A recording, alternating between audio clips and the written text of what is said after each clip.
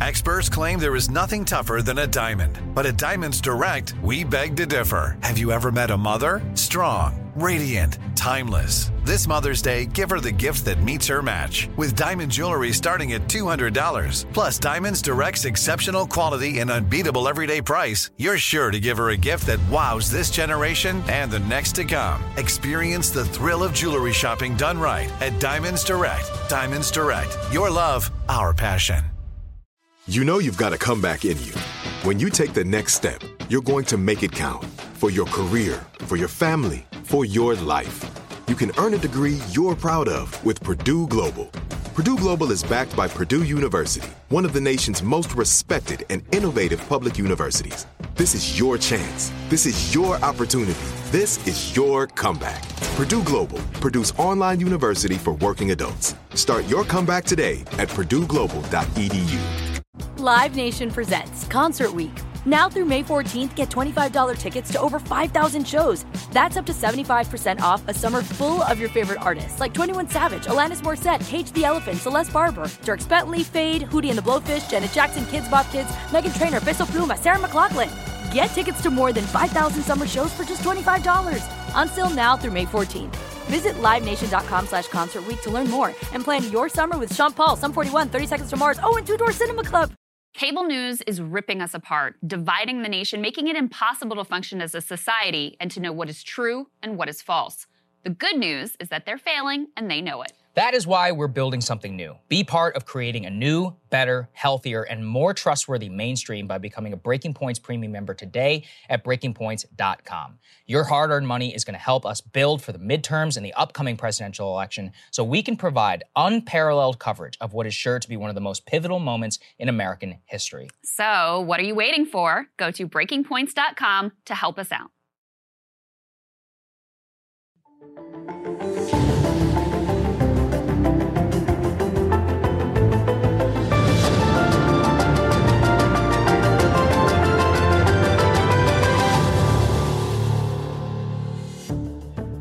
Good morning, everybody. Happy Thursday. We have an amazing show for everybody today. What do we have, Crystal? Indeed, we do.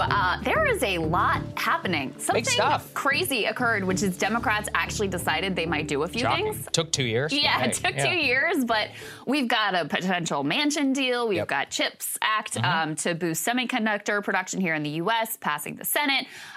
We have the Biden administration making some moves on the Strategic Petroleum Reserve, things that we had actually been talking about on the show, for both months. with analysts and with Rokana. Yes. So very, very interesting things to break down there. We also have new indications that the Department of Justice is actively investigating the president for any crimes committed related to January 6th. So we will break all of that down there. And the, possibility that he could be indicted is larger than it was in the past. We've got Jordan Sheridan on the show. He's, of course, a great partner of Breaking Points, and he has been on the road talking to business owners and regular families about inflation and its impact on their lives. So he's got some great footage there.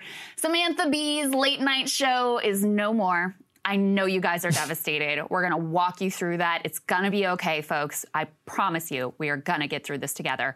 But first, before we jump into our first story, our announcements. 2 announcements. Okay, you guys already know I'm going to start with live show. Let's put this up there on the screen. We're selling tickets. We're going at a very fast rate, and we're going to sell out very soon. So please go ahead and purchase your tickets. It's going to be linked down there in the description. Atlanta is first, as we said. If you buy tickets to that one, really helps us in the future, but we are still also coming across the country. Second, the promo of our monthly subscribers being able to upgrade to yearly is ending on August 1st. So the link is there in the description. As we said, it helps for financial planning purposes. We've got some interesting things that we're working on right now. And to all of those who did upgrade to yearly, I want you to know that it is solely because of you that we are able to do some expansion investments that we're considering right now, which is very, very helpful. So thank you all very, very much. But let's get to the show. Yes, indeed. Okay, so a big bombshell report from the Washington Post, Carol Leonnig and others breaking this story. Let's go ahead and put this up on the screen. This is the first time we have officially learned that the Justice Department is investigating Trump's actions in January 6th criminal probe. They say people familiar with the probe said investigators are examining the former president's conversations and this is also new, have seized phone records of top aides. Let me read you a little bit of this article. The Justice Department is investigating his actions, according to 4 people familiar with the matter. They're questioning witnesses before a grand jury, including 2 top aides to Vice President Mike Pence. The sorts of questions that they're asking those top aides also significant. They've been asked in recent days about conversations with Trump, with his lawyers and others in his inner circle who sought to substitute Trump allies for certified electors from states Joe Biden won, according to 2 people familiar with the matter. They have asked hours of detailed questions about meetings Trump led in December 2020 and January 2021. They've also asked about his pressure campaign on Pence to overturn the election and what instructions Trump gave his lawyers and advisors about fake electors and sending electors back to the states. Some of the questions focus directly on the extent of Trump's involvement in the fake elector effort led by his outside lawyers, including John Eastman and Rudy Giuliani. The things that are new here is the degree of prosecutors' interest in Trump's actions that had not previously been reported. They also had not reported the review of senior Trump aides' phone records, including Mark Meadows, who was chief of staff and was really the sort of hub at the center of all of the, insanity that they were trying to perpetrate on the country during that time. So the fact that they have Meadows' phone records is a very new and significant development, Sagar. Yeah, it is interesting. And reading this, and I mean, the real question is, and people are always saying, oh, January 6th. Actually, this isn't actually focused on any of Trump's actions really on January 6th that day. They really are more focused on the fake electors plot in order to replace them. And to the extent that the president was involved. So there are 2 possible options criminally, and this is very suspect according to some people that I asked, was first is seditious conspiracy and conspiracy to obstruct a government proceeding. So those are the charges that were filed against both Stuart Rhodes and Enrique Tarrio, the Proud Boys and the Oath Keepers. The issue with that is, as we've spoken about, it is so incredibly difficult to prove seditious conspiracy in a court of law. It has not been convicted by the Justice Department in decades in a U.S. court. So even, and we went over in detail the indictments of both the Oath Keepers leader and the Proud Boys leader. And, they have phone records there and text messages being exchanged of, hey, we're going to, be at the Capitol and let's bring weapons and let's show up with tactical gear. I mean, they had elaborate plans there. And even those cases, analysts say are going to be very difficult to prove. The thing with seditious conspiracy, which is kind of the the big get, in terms of the furthest reaching charge you could possibly get here, you have to show intent to overthrow the government using violence or force. So you would have to have something super direct. Trump plotting with the Proud Boys to have some sort of armed attack on the Capitol. Exactly. And based on what's in the public record now, very unlikely that they meet that standard in terms of seditious conspiracy. Right. The second one is about fraud associated with the false elector scheme or pressure that Trump and his allies put on the Justice Department to falsely claim the election was rigged and that votes were fraudulently cast. This also is, frankly, I think is another case of just like during Russiagate, where they definitely would have colluded if they could have, I think, if they could have easily done it. And yet in this particular one, because so many DOJ officials resigned and no actual fraud or whatever was actually done by Bail Barr or any of the associate attorney generals who had resigned, that they might, again, this is from what I've spoken to, in a criminal having to actually prove that they associated this. Having the intent to do something is not the same as actually doing something. And so with that, again, it is relatively suspect. So anyway, I'm just telling you what I have asked around for criminal statutes. Let me elaborate on this too, because I also did some digging on this. So the big issue with the charge of defrauding the U.S. government, I think is the technical charge there, is that this would be a relatively novel application version of this law. Right. So it hasn't been used in quite this way. And prosecutors get very squeamish about using laws in ways they haven't really been used before. And I think that goes doubly so when you're talking about the United States, the president of the United States. This would also easily go to the Supreme Court if it was a novel use. That is all very true. So for that is, I think, the primary reason why they may be reluctant to go forward with that charge of defrauding the U.S. government. More likely, if they were going to charge Trump, and I continue to be skeptical that they will. You'll remember under the Bush administration, I mean, George W. Bush committed crimes, could very much have been indicted, and Pelosi and the rest of the Democrats said it's time to move forward. So I continue to be skeptical that Merrick Garland actually has the stones to indict the former president of the United States. But the probably most likely charge would be obstructing an official government proceeding. Mm-hmm. We've seen others who are involved in January 6th charged with that.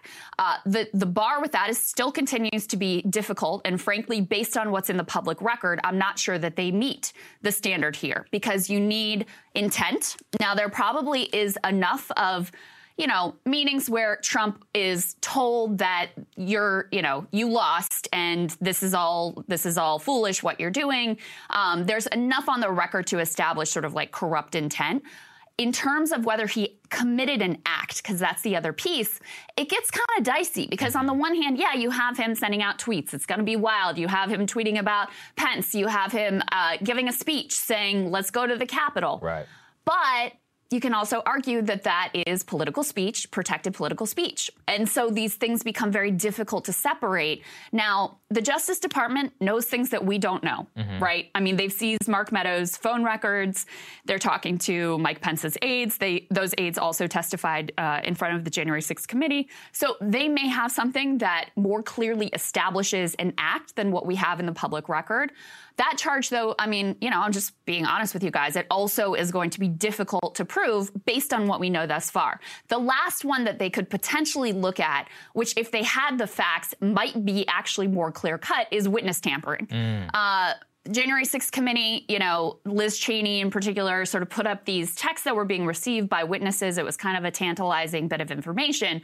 But again, you would need to prove that this was coming directly from Trump with the intent of either blocking them from testifying or getting them to lie in their testimony. So again, what's on the public record, we don't have that yet. But if they had access to those facts, those would in some way be the sort of most clear-cut and most easily understood. Absolutely right. And you know what we're doing here? Responsibly telling you the details of this. And I'm really starting to get some Mueller vibes. I don't know about you, Crystal, which is that so-and-so is investigating. It's okay, well, people investigate a lot. And then it's like we just broke down all the charges and we're like, listen, I spoke with criminal attorneys and you did research as well. From what we can see, it is an extraordinarily high bar of proof on your normal American citizen, not to mention the president of the United States. Now, Merrick Garland is also in a tough spot because the resistance liberals have been banging at his door for 2 years now, being like, what are you going to do? What are you going to do? So let's put this up there on the screen. NBC News, they scored an interview with him where they said that the Justice Department probe is the, quote, most wide-ranging investigation in its history. And he also made comments on this, on whether he would specifically look at President Trump ahead of the news breaking in this interview with Lester Holt. Let's take a listen to that. We intend to hold anyone who was criminally responsible for the events surrounding January 6th, for any attempt to interfere with the lawful transfer of power from one administration to another, accountable. That's what we do. We don't pay any attention to other issues with respect to that. So if Donald Trump were to become a candidate for president again, that would not change your schedule or how you move forward or don't move forward? Say again that we will hold accountable anyone who was criminally responsible for attempting to interfere with the legitimate, lawful transfer of power from one administration to the next. You read of that what you will. I mean, once again, I'm with you, Crystal. I just find it incredibly hard to believe for a variety of reasons. Beyond, number one, you don't want to bring a case that you can't win. The only thing more disastrous than charging a former president politically is charging him and then he wins. I mean, can you imagine what that would look like from a criminal point or from a political point of view? And I think that's the way. You cannot take politics out of any of this, which is that there is a reason why many presidents have not been charged in the past, the desire to, quote, move on. on, and it certainly would ratchet up political tensions here. Nobody is generally going to be focused on the exact specific facts of the case. It would look like a political persecution, and it could certainly push things in a very bad direction domestically. I'm not saying look, if you're a Democrat, you're like, what do you mean we're not just going to equally apply the law? I mean, look, we have an imperial presidency. Like, whenever they are president, they generally can't be charged or tried with anything, and they're only allowed to be convicted through the political process of impeachment for a reason. I don't agree with that. I do think, based on what's on the public record now, it is, you don't have a slam dunk case on any of these charges. Yeah. And I do think if you're going to charge the former president, you better have a pretty airtight case. I'm with you. I do. If they have that case, I 100% think that they should indict him. I don't think he should be above the law. I think clearly, whether he technically meets any of these definitions, clearly the spirit of what he was trying to do was steal an election. Sure. And I have no issue with trying to hold elites accountable in the same way that, all the low-level people who were showing up on January 6th, they're certainly being charged and indicted. Nobody has any reluctance there. Yes. It is a little bit different, too, from past circumstances. And by the way, I thought they should have indicted George W. Bush, so I did not support the Democrats being like, let's just move forward and bygones be bygones, because what happens is then that's the precedent that's set. If they get away with it, then the next president is just going to do the same damn thing, which is exactly the situation that we're facing. But I do also think that this is a little bit of a different circumstance because you have the, active possibility of him being president again. Yes. So it's not like you can just say, bygones be bygones, let's move forward. No, you have the active possibility of this dude being back in the office. And so not only is it setting a terrible precedent to let him get away with it scot-free, but, if it's not him, if it's DeSantis, if it's anybody else, they're going to look at this and they're going to say, well, he got away with it. Why shouldn't I? The only way you get scot-free. That's why I think if you do have the facts, and again, we don't know what the Department of Justice knows fully. We don't have access to Mark Meadows' phone and text records. If you have that very solid case, I absolutely think that they should indict him. We just don't have those facts on the record. And I was going to say, that's the thing, is that it comes down to the facts. The reason why I'm just skeptical is that, look, at this point, every goddamn thing on the planet has leaked out of this. I mean, every email that they've sent within the White House, all the phone records. At this point, if the Jan 6 committee has subpoena power, of which they have, and they've, at this point, if they had something within there that implicated Trump, I think we would have heard about it many months ago. Given that, look, it's possible, but we all remember this story during Mueller, and I really found this out whenever I was kind of doing my reporting at the time, was with Roger Stone. They would say, so-and-so's investigating this, and I'd call her, I'd be like, hey, man, give me, and he would give me his flight record, his, emails, all this stuff.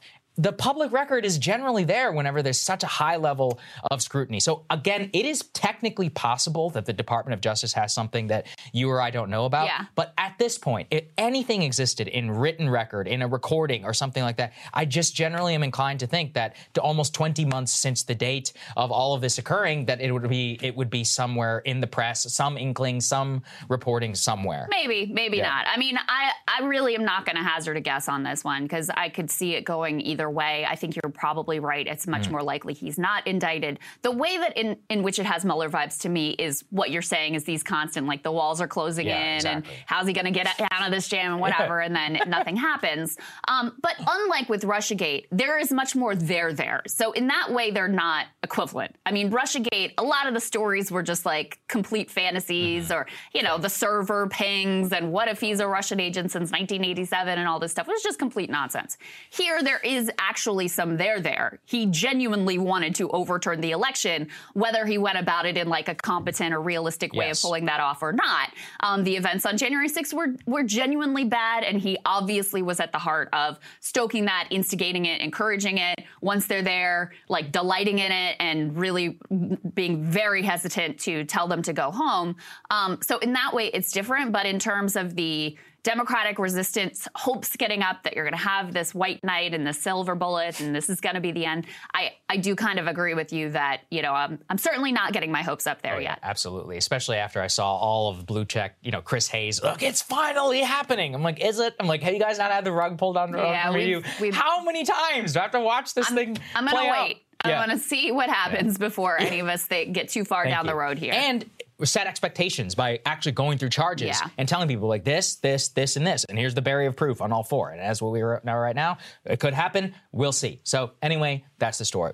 Trump made his return here to Washington, D.C., spoke towards the America First Policy Institute, headed by some former Rick Perry staffers. Very America First, indeed. But in the speech itself, it's noteworthy in order to look at what he's talking about. So this is kind of a follow-up on the interview that we did in our last show with Jonathan Swan around the use of a Schedule F, known as an executive order, which would reschedule federal bureaucrats and enable Trump to fire them and replace them with personnel that he chose. So he specifically actually mentioned that executive order, personnel, and more in his speech. Now, before we play the speech, for the YouTube gods and copyright for content moderation, no. We understand here on this show that these claims are false, that Trump did win the election. He claims it. However, as a news organization, we are obliged, in order to put together an accurate representation of the former president's comments, who is likely to run for president. So within all of that context of the facts, before you even play this video, let's take a listen to some highlights from Trump's speech. I ran a second time and I did much better. We got millions and millions more votes. And you know what? That's going to be a story for a long time, what a disgrace it was. But we may just have to do it again. We have to straighten out our country. We had it there. We had it. We actually did it twice. We need to make it much easier to fire rogue bureaucrats who are deliberately undermining democracy, or at a minimum, just want to keep their jobs. They want to hold on to their jobs.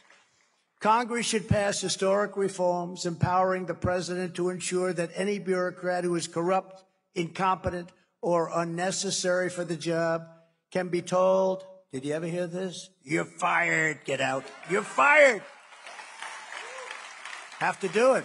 So you could see he's making a reference there. And the reason we played that one at the top is because he clearly alludes to wanting to run again, and then also talking about personnel matters. So this is all, again, in that context of replacing and firing the federal bureaucracy. It's funny, you and I were talking after the interview where Jonathan Swan was like, he could easily fire much of the intelligence community. And we were like, oh, well, I mean, what a terrible tragedy. Yeah, a true heartbreaking situation. CIA agents might lose their jobs. That's terrible. I mean, I can't imagine what an insurrection that would be.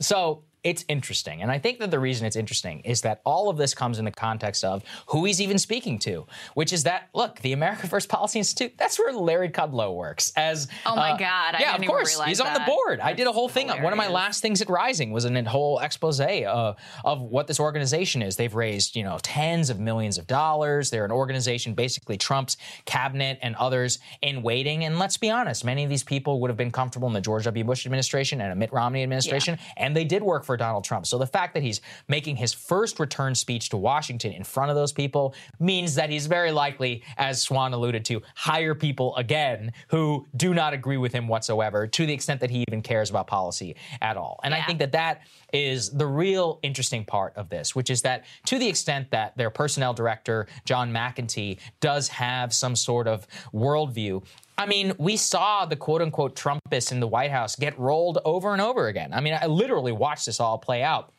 Jared Kushner, last time I checked, is still alive and is probably going to still work for Trump. I mean, that guy has a worldview completely diametrically opposed to many of the top aides. And the aides would say, yeah, Trump is with us in spirit. Look, I mean, we have 4 years of evidence. Yes. He never once crossed Jared, right? Yeah. Not one time. So where do you possibly think that? Why is this time different? It does remind me, of... It seemed like the entire time of his presidency, you constantly get these stories of like, oh, this time they've got it together and there's this, this elaborate plan and they're going to be able to execute it. I mean, they were never able to competently execute a single thing on their own. Mm-hmm. The only thing, the biggest thing that they got passed was Paul Ryan's tax cut, because that was all locked and loaded. Heritage Foundation and all of those people had crafted exactly what they had nothing to do with like Trump or any of Trump's aides.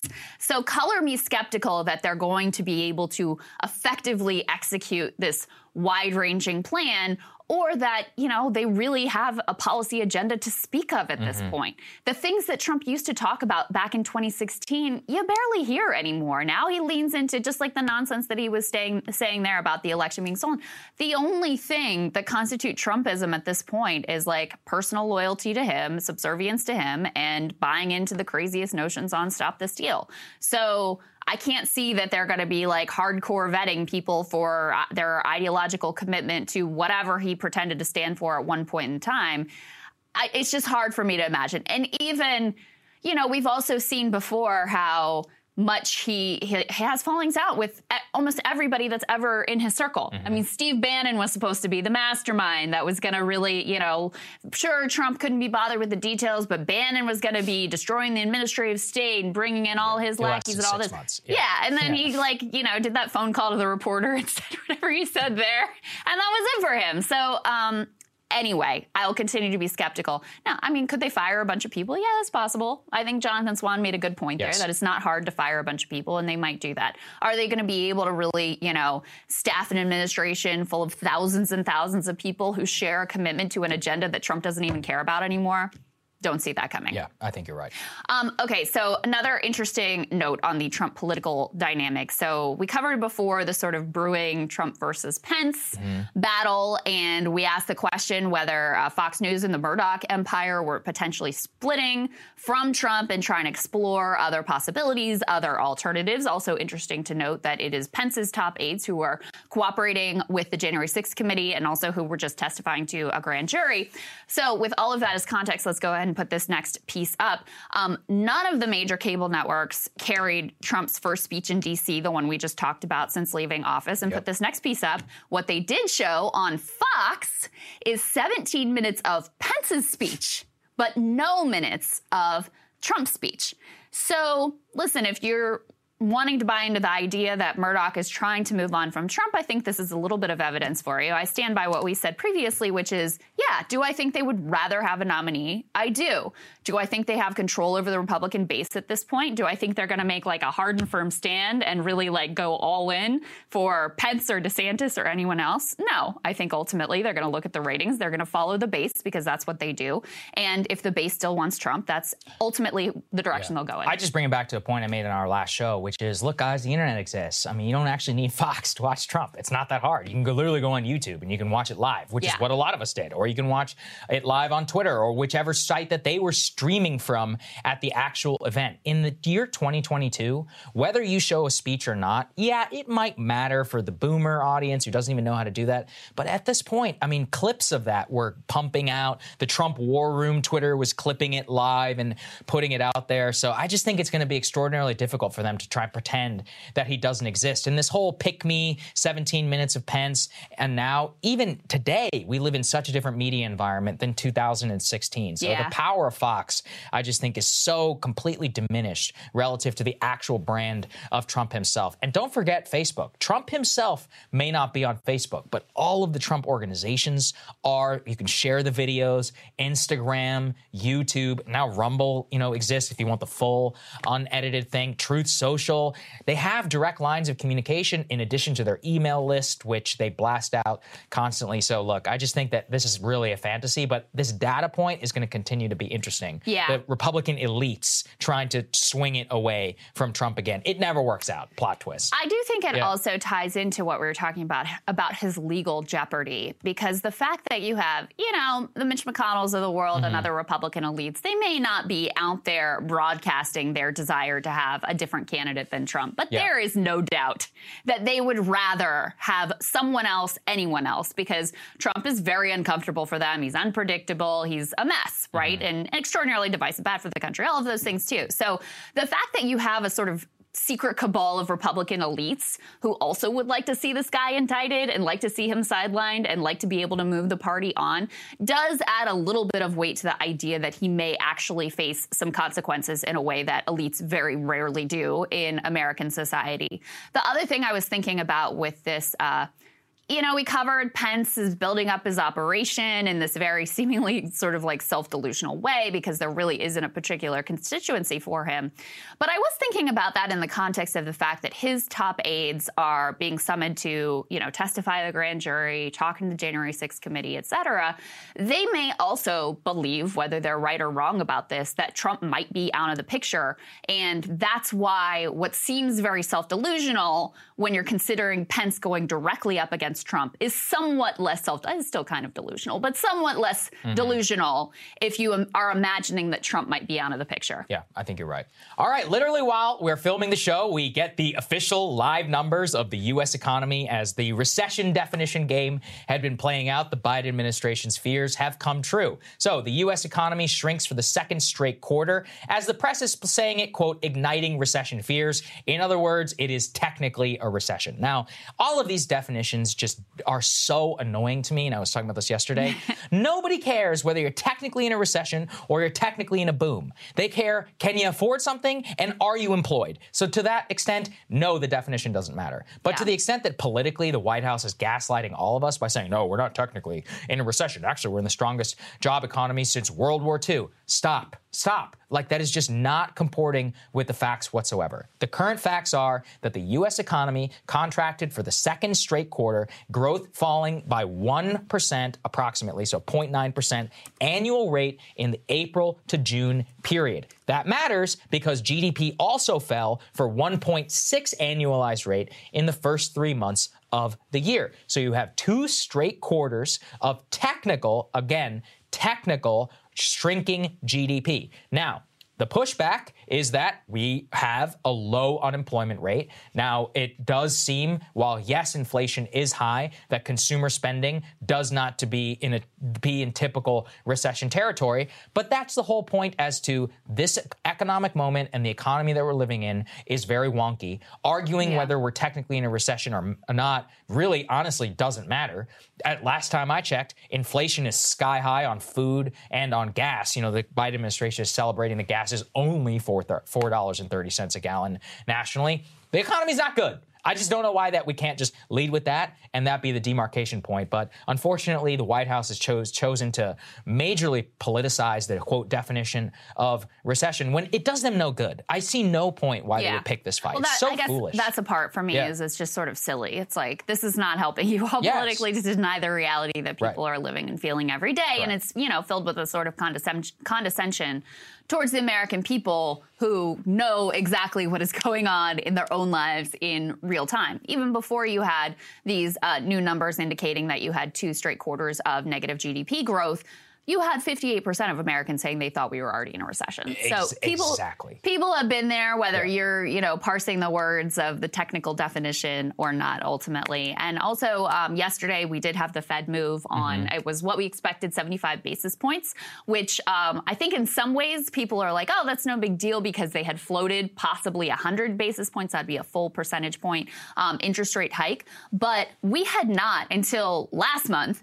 We had not had the Fed hike interest rates by that high of a number since 1994. So to do it 2 months straight in a row is really quite exceptional. And I continue to see news coming out of the housing market in particular about just what a dire impact that is having on, new housing starts, which, by the way, we need housing to be built. That's the other piece of this that is really important to remember is that when the Fed is hiking interest rates, that's not only hitting you directly, what they call like dampening demand, which just basically means you don't have money to spend, but it's also impacting companies' ability to invest in things like, new housing construction. So it's also hurting the supply side, which is the exact opposite of what you ultimately want to do. So again, some really disturbing numbers on the GDP growth piece. Last quarter, this was attributable a lot to the fact that companies have been struggling with what their inventory levels should be. They got caught with, their just-in-time practices, not having enough, and they had shortages, then they stocked up, then they had too much, and they had surpluses. And so they've been having trouble sort of figuring out the proper inventory levels. And since they've been selling off inventory rather than acquiring more, that's a hit on GDP growth. That was a lot of the story of last quarter. And right now, personal consumption, as I talked about, it did grow by 1%, but it actually has decelerated significantly by a full percentage point from 1.8% in Q1. So that actually is less than what was expected for the personal consumption rate, which does mean that we are seeing a deceleration, although it is still growing. That's kind of the full picture. I don't think it damn matters, but White House doing itself no favor by trying to redefine all of this when honestly, they're doing some good things. So let's talk about the good things, and we'll start with the CHIPS Act. So let's go ahead and put this up there on the screen. Yesterday, the Senate passed the CHIPS Act, providing grants and other incentives to the U.S. computer chip industry to better compete with China in science and technology. It is now heading to the House for final approval. Now, this is kind of a landmark piece of legislation. We're talking here about $58 billion with a B being pumped directly into semiconductor chip manufacturing. However, it has split the U.S. politics in some interesting ways. It was a 64-33 vote, but not all Democrats actually did vote for the bill. Let's put this up there. So the Republicans who voted for it are Roy Blunt, Richard Burr, Mark Capito, Cassidy, Collins, Cornyn, Daines, Graham, Haggerty, McConnell, Moran, Portman, Romney, Sass, Tillis, Wicker, and Young. Now, in terms of the Democrats or independents who voted against the bill, actually, Senator Bernie Sanders, and then those who did not vote were Patrick Leahy, Joe Manchin, and Lisa Murkowski. So the reasons behind all of this are kind of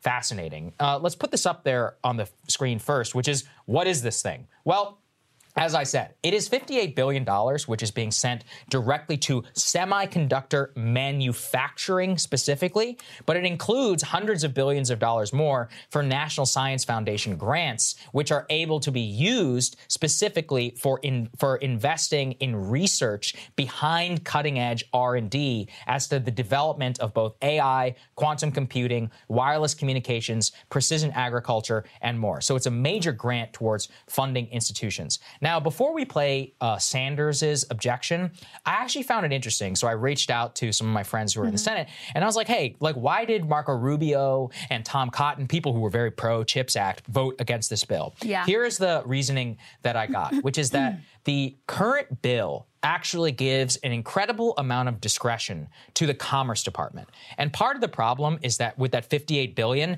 you don't just grant it to these companies, right? It's not in the legislation. You give power to the Commerce Department, who gets to use definitions and guidance to determine who's going to get it or not. And not only just who, but what projects. And part of the fear was that there was not stringent enough stuff written into the bill that would say that Intel or whomever might say, hey, we need you to subsidize this while also being able to boost production in China. So their objection to the bill is that there was not enough guardrails on the legislation to make sure that the legislation would not be gamed by the computer chip industry in order to make sure that they still have production in China and not. But let's, go ahead. Before we get to Senator Sanders' objections, because they echo that in certain ways. Yeah, I mean, his concerns are more on the front of unionization. I mean, there are very few sort of requirements put on these companies who are going to be beneficiaries of a massive subsidy.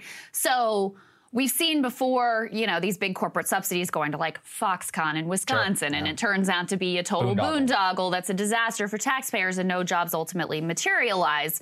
So I think there are legitimate concerns here about whether we could be snookered again. And ultimately, you think you're going to get this chips manufacturing facility, have this good bedrock piece of industrial policy, which is incredibly important. And then ultimately the whole thing falls apart and is just another big corporate giveaway. I do think that those fears are really justified. However, a little bit of context on this, which we've covered and you've covered in particular on this show extensively, but I just want to remind people of.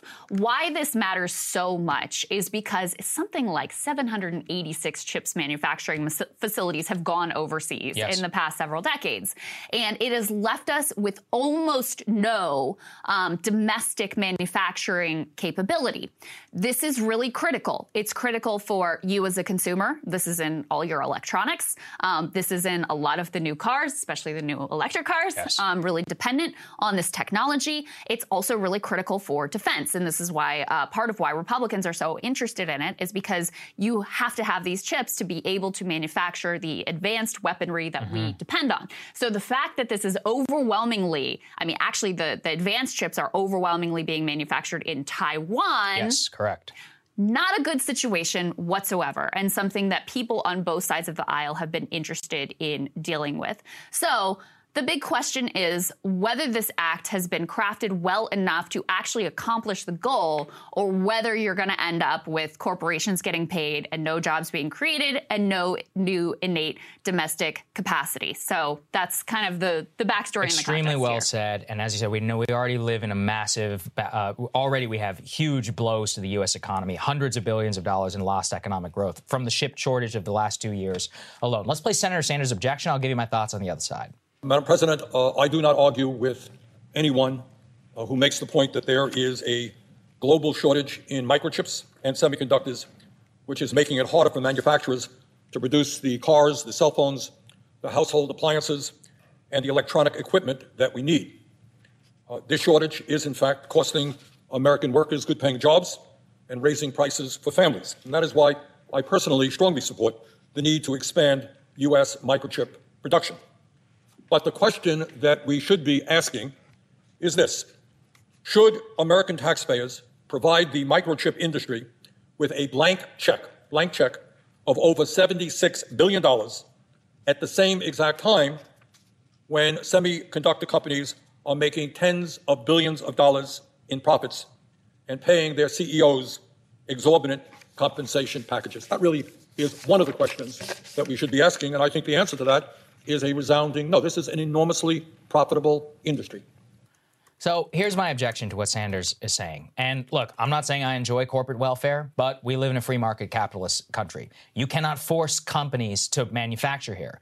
Now, there are enough stringent restrictions in the bill, which is the most objectionable one to me would be if you could buy back your own stock. You cannot use any of this money to buy back your own stock. So I'm like, okay. Second, it is earmarked specifically towards chip manufacturing. I also want to get to the point that he's making there. He is not wrong that they are more profitable than ever. Do you know why they became profitable? Because here's the issue. We design all of the world's best semiconductors right here in the United States, Intel and others. However, we manufacture them in Taiwan and in Asia. The reason to do so is because that was the way that chip manufacturers were able to boost profits. So in order to actually reduce profitability, or at least incentivize them to go in the right direction, we are directly using this act to subsidize production. And the production is what matters more than anything. Both from a geostrategic point of view, I mean, look, this is part of the reason why if China invaded Taiwan, the U.S. economy, I'm not kidding, would shut down within like 6 months. Yeah. Like the U.S. consumer electronic, gone. I mean, no more phone, no more televisions. Like everything that we use is over. And that is a bad situation. You shouldn't have a single choke point that exists like that. That's why I support this legislation. I hear the concerns of Sanders, of my, other like-minded friends who work in the offices. But listen, we have got to get out ahead of this. It takes 10 years in order to build some of these chip fabs and other manufacturing facilities. We need the jobs. Already Intel is building. They've been waiting for this piece of legislation to pass. We need them in Ohio. We need them in Arizona. We need them in Texas, all across the country. Other chip manufacturers are already saying they're going to invest increasingly $20 to $100 billion here in the United States. We need this money. We just simply do. We cannot exist. So listen, is it baked full of some stuff that I'm not going to like? And are some of these companies always going to do the best thing? Absolutely not. However, this thing got to 64 votes in the U.S. Senate. Hopefully, from what we see right now, it is going to pass in the House. So and to that, a little more in doubt, and we'll get to that in a minute. That's right. It's a loop. Well, let me just say, I don't think that Senator Sanders is really wrong about anything that he's saying here. I think his concerns are entirely legitimate and justified. Right. And the reality is, and this does suck, like, Intel is basically blackmailing the U.S. government because they were going to create this production facility in Columbus, Ohio, and then they were like, don't know if we're going to. You're going to have to bribe us to do it. And that's the reality of the situation. And that does totally suck. And by the way, Bernie offered an amendment here, which should have been included and, of course, was voted down, but is entirely reasonable, which says that if microchip companies get this taxpayer assistance, they shouldn't be able to outsource American jobs overseas. Good addition. Repeal existing collective bargaining agreements and must remain neutral in any union organizing effort.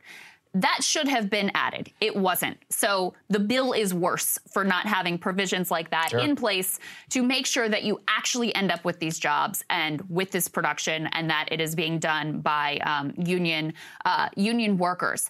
However, when you look at it on balance and you say, okay, but this is the reality we live in, and yes, you are going to have to, in order to get this through, you're going to have Republicans on board.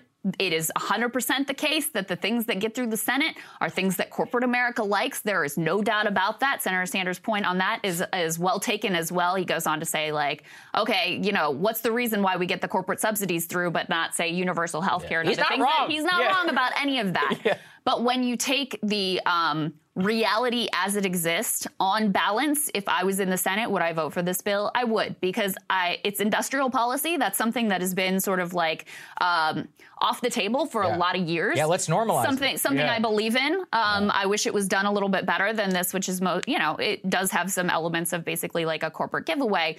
But this is a really critical piece of bringing a critical supply line back to our shores and hopefully creating some good-paying American jobs manufacturing these advanced chips, which is critical for, again, consumer products, electric cars, advanced weaponry, all of the above. So even though I think the objections are well-founded, I can't really disagree with anything that Bernie is saying here. If this is the only bill that I have a chance to vote for, I would probably vote in favor of it. And that's why I take the concerns of the people who say it's too much power in the hands of commerce. I take the concerns of that, but I do get annoyed when I see like Robert Reich and all those people, like corporate welfare. I'm like, what are you, a Cato libertarian now? I mean, listen, like sometimes corporate welfare is good if it's good for the people who are workers, as we all found. It's like the airline bailout. I wasn't opposed to bailing out the airlines as long as you do it right. Now, it wasn't done properly, and I think that is certainly an issue, and we should use that as a track record. But is that the reason to never bail out the airlines again? No, we need air travel. So it's the same thing when it comes to the chips. I don't think it's going to be perfect. It certainly is not. And there's some interesting legislative maneuvers we'll talk about in the Joe Manchin block, which are kind of interesting as to how all of this was kind of used to hoodwink Republicans. But on its face, we should celebrate when people do things which are good for the country. Sometimes, yes, that aligns with corporate interests, and I'm generally okay with that. Yeah, we got to keep an eye on it and make sure we hold them accountable. Oh, by the way, if there's cheating, taking the money and running and never creating anything. If there's cheating, who do you think will be the very first people who talk about it? It will be right here on this show, and I can promise you that. Yeah. So let's go to the next part here. Again, we got to give credit where it's due. The Biden administration making some actually great moves in terms of oil. Let's put this up there on the screen. So that we had that plan of Skanda Amarnath. He's that economist over at Employ America on our show several months ago, talking about how the Biden administration could use the Strategic Petroleum Reserve to use fixed-price contracts, which could provide flexibility to energy markets. So yesterday, the Biden administration actually did exactly that.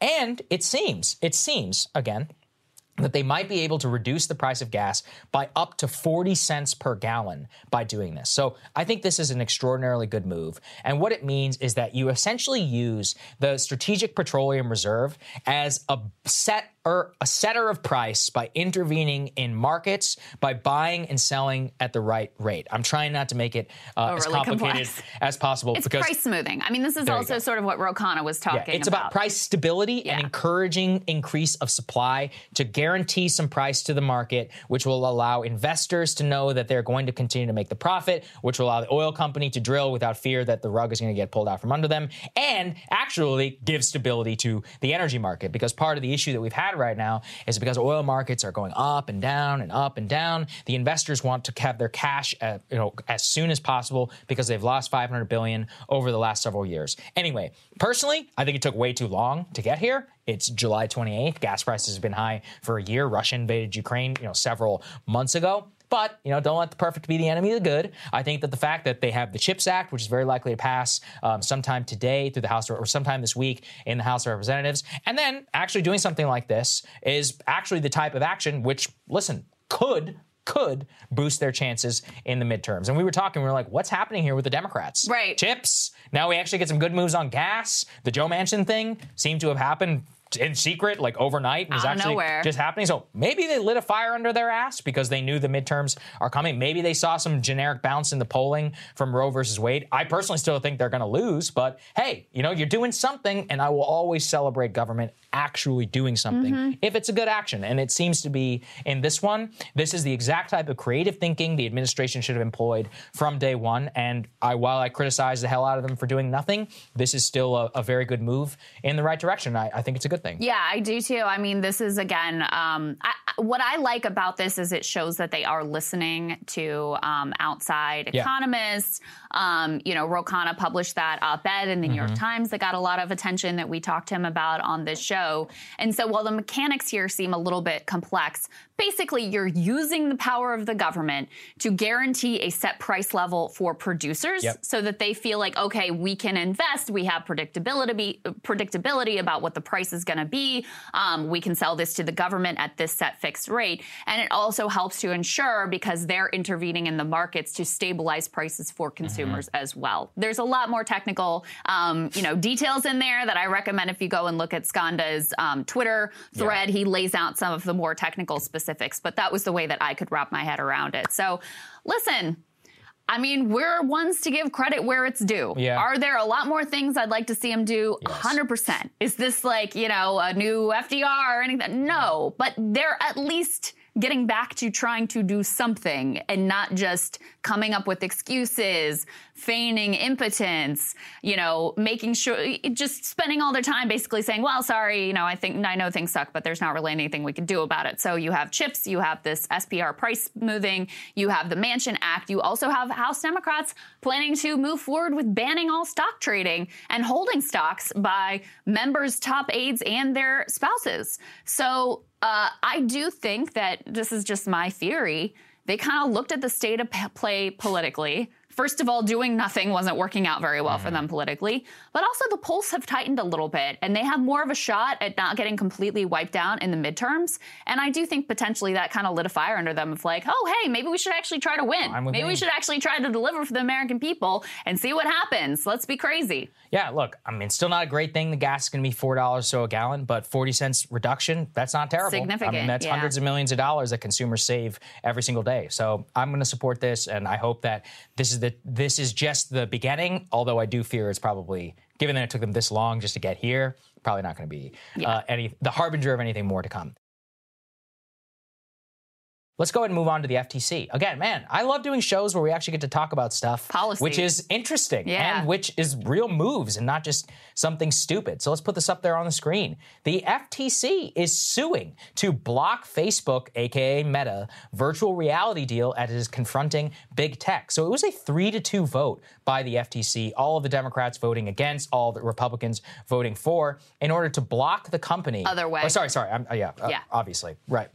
Democrats voted to block the deal. Republicans voted in favor of Facebook. To keep the deal, correct. So the company formerly known as Facebook, from buying this virtual reality company, which was called Within. Now, Within was one of those companies that was going to operate within the Facebook metaverse and was going to be incorporated into try and use some fitness and other applications for the VR headset, which was formerly known as Oculus. I'm just going to keep calling it Oculus because I think Oculus is an awesome name. But this is one of the first times that the FTC in the Biden administration has actually sued in order to prevent a merger by Facebook. Here's what they said. They said that by doing so, they were trying to prevent a monopoly in the emerging virtual space, which I think is really interesting because Meta, aka Facebook, having changed their name and Zuckerberg going all in, he very clearly sees the metaverse, the emerging metaverse, as the sole building ground of Facebook. He's like, it's almost like the Facebook product and all of that is going to the wayside and will just become tools inside of this virtual space of which people are supposed to work, live, entertain, etc. Sounds terrible to me, but yes, that's the world that they want. So by suing to prevent that, they are saying, okay, maybe that type of world will exist in the future. But if it is to exist, we don't want a single company to control all aspects of that experience. And so we'll all, if you guys have ever watched like Ready Player One or anything, it's exactly the same thing, which is that you don't want it set up so that the company owns the device that you enter in through. And then once you enter in the things that you buy and you use, you're also buying from the same company. You kind of want it to be almost like the Apple App Store where, okay, there's a device where you can enter the space, kind of like the internet. And then once you're on the internet, there's all these kinds of different services, different private companies and others that you could use. And so this is an interesting kind of flag by the US government to say in the smallest areas of tech development, because they're looking at this and they're saying, okay, Facebook, they're smart people. They think that this is going to be the future. Well, then we need to do what we didn't do with Instagram and social media and say, we're going to set up the playing field from the very beginning to try and be independent and to allow small businesses to thrive there. So very interesting move, I think, by the government. It absolutely is. And this is Lina Khan and the antitrust movement really flexing their muscles here, because for a long time, the way that antitrust law was applied, it was really scaled back so that you had these very narrow definitions of what constituted a monopoly. Almost nothing qualified. And so there were very few actions like this to prevent major acquisitions and mergers. And so the fact that they're saying, you may not be a monopoly in this space today, but we see how this space is going and we see where the direction this is heading in. And we're gonna step in on the front end and make sure that a bedrock principle of this new space is free and open competition. That is really quite new in the modern era. I mean, it's really quite new, period. And it does seek to learn from what is seen as previous mistakes, and what I would agree are previous mistakes of not anticipating the direction that things are going in, like with Facebook's acquisition of Instagram, which, correct me if I'm wrong, but I think that happened while Kamala Harris was Attorney General of California. Right. A lot of those big deals, big tech deals that allowed them to consolidate the space happened while she was Attorney General of California. So I also want to give a lot of credit to, I mean, this is a relatively new movement that has been extraordinarily effective in getting their people in places of power and then actually taking significant actions like this, landmark actions that could really change the way that we handle increasing corporate consolidation, which, as you know, I mean, this has huge implications for every facet of society. Has implications. We're seeing it right now in terms of inflation. Part of why you have high inflation right now is because you have so much consolidation across industries. They know they can get away with charging you whatever you want, and there are very few competitors out there that you could ultimately go to. It has huge implications when it comes to labor as well, because again, if there's only one company in town that you can work for, then you don't have a lot of options and a lot of ability to use your sort of power of solidarity and collective action as a worker in order to achieve a better deal for yourself. At every level, monopolies have consolidated power in a way that is detrimental to society. And so this is a truly landmark move to try to anticipate what that sort of like hellish dystopian future is going to look like and try to cut it off at the pass. And this is a real crossroads for Facebook. Let's go ahead and skip ahead, guys, to C5, please. Go ahead and put this up there, the Washington Post tear sheet. The reason that this matters is that Facebook right now is at a real crossroads. I mean, they are currently fearing job cuts because there are major warnings from Mark Zuckerberg and other leaders who are saying, listen, we're in a time of struggle. We're betting the house on the metaverse. And if it doesn't work out, we're going to have some problems. And the core product is not necessarily going to be a guarantor of your job prosperity in the future. And just like that, another reason that this matters is that the FTC announcement came on the very same day that Facebook was required to tell its earnings to Wall Street. This is something I talked about in Monday on my monologue. Lo and behold, let's put this up there. For the first time in company history, as a public company, Facebook has seen a quarterly revenue decline. And the outlook for the next quarter is also not looking good. Revenue is shrinking dramatically at the company. Now look, the company continues to print money like nobody's business. So it's not like they're going to go out anytime soon. Their revenue for the second quarter was $28.82 billion, down from $29 billion a year earlier. And the profit was still $7 billion. However, that's 36% down from the previous year. So it's not like they still aren't printing money. However, they can see the writing on the wall. They're already under attack, really, by TikTok. This explains, for those of you, we have a whole segment coming out this weekend about how much we hate the new Instagram update. Well, maybe this explains it, because they're seeing revenue decline. They're seeing engagement go down. They know the future is with teens. They know the teens are absolutely not using Instagram to the way that they are using TikTok. They're trying to force people in that direction, and at the same time, betting the future on VR. But if VR is allowed to be emerging as a more competitive space than Facebook's initial acquisition of Instagram and all of that, it will blunt the Zuckerberg playbook and could put Facebook in a very precarious situation 10 years from now. I don't want to say that it's going to just disappear, but who knows where they are in 10 or 15 years. Well, so I think it's very interesting from that. And the idea here from Lena Khan and her allies is basically like, okay, compete in the space. Like, if you want to be, Meta's your new thing, you're all in on this, build some stuff of your own. Build your own fitness app. Build some stuff of your own that's innovative and that people like. You can't just, because you have this massive, market position, buy up everything good that's sort of burgeoning in the space and come in as this behemoth. You have to be able to build it yourself. So I think that's really important. There's also a political point. We can put the third element here, C3, up on the screen. This was, as we mentioned, a 3-2 vote, and this is from Matt Stoller. He says the GOP talks a big game. This is about Zuckerberg being named. Go to the, I think it's C3. There it is. Yeah, there you go. This was a 3-2 vote, a C4. The GOP talks a big game about big tech, but when there's an actual Facebook merger on deck, the two Republican commissioners voted to help Zuckerberg. Glenn Greenwald echoed that point, which I thought was really interesting. He says a lot of Republicans manipulate and deceive their voters by going on cable and ranting about big tech. They fundraise off ranting against big tech, but then when nobody's looking, when it counts, they act to protect big tech from any attempt to limit their massive power. So I thought that, kind of undeniable point. Look, this was a partisan vote. Democrats voted to, stick it to big tech. Meanwhile, Republicans are talking a lot of a big game on cable news, but their people on their team voted in favor of Mark Zuckerberg here. Yeah, you're absolutely right.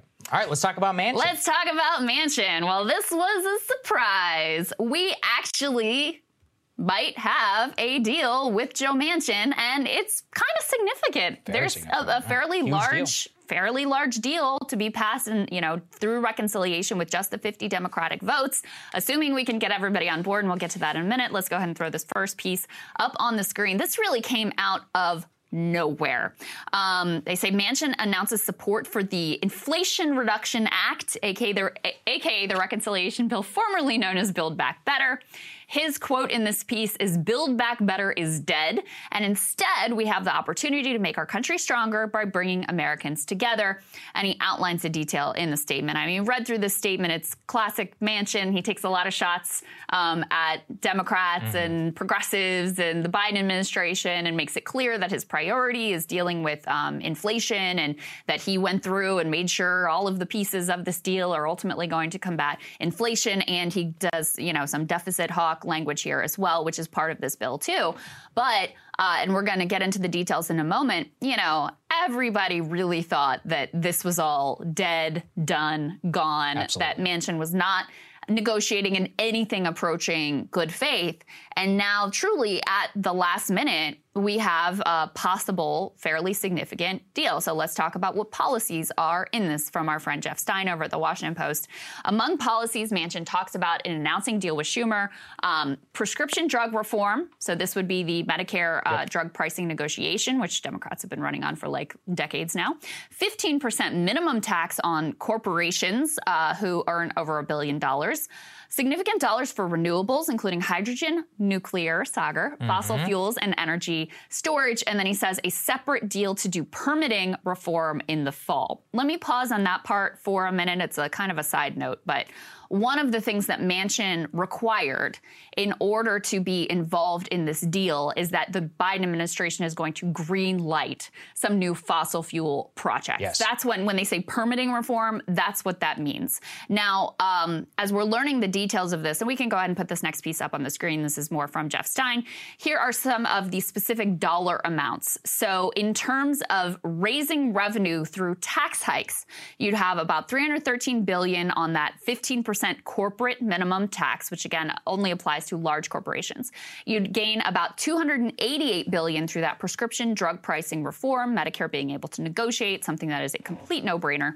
$124 billion on IRS tax enforcement, and $14 billion on closing the carried interest loophole that benefits private equity ghouls.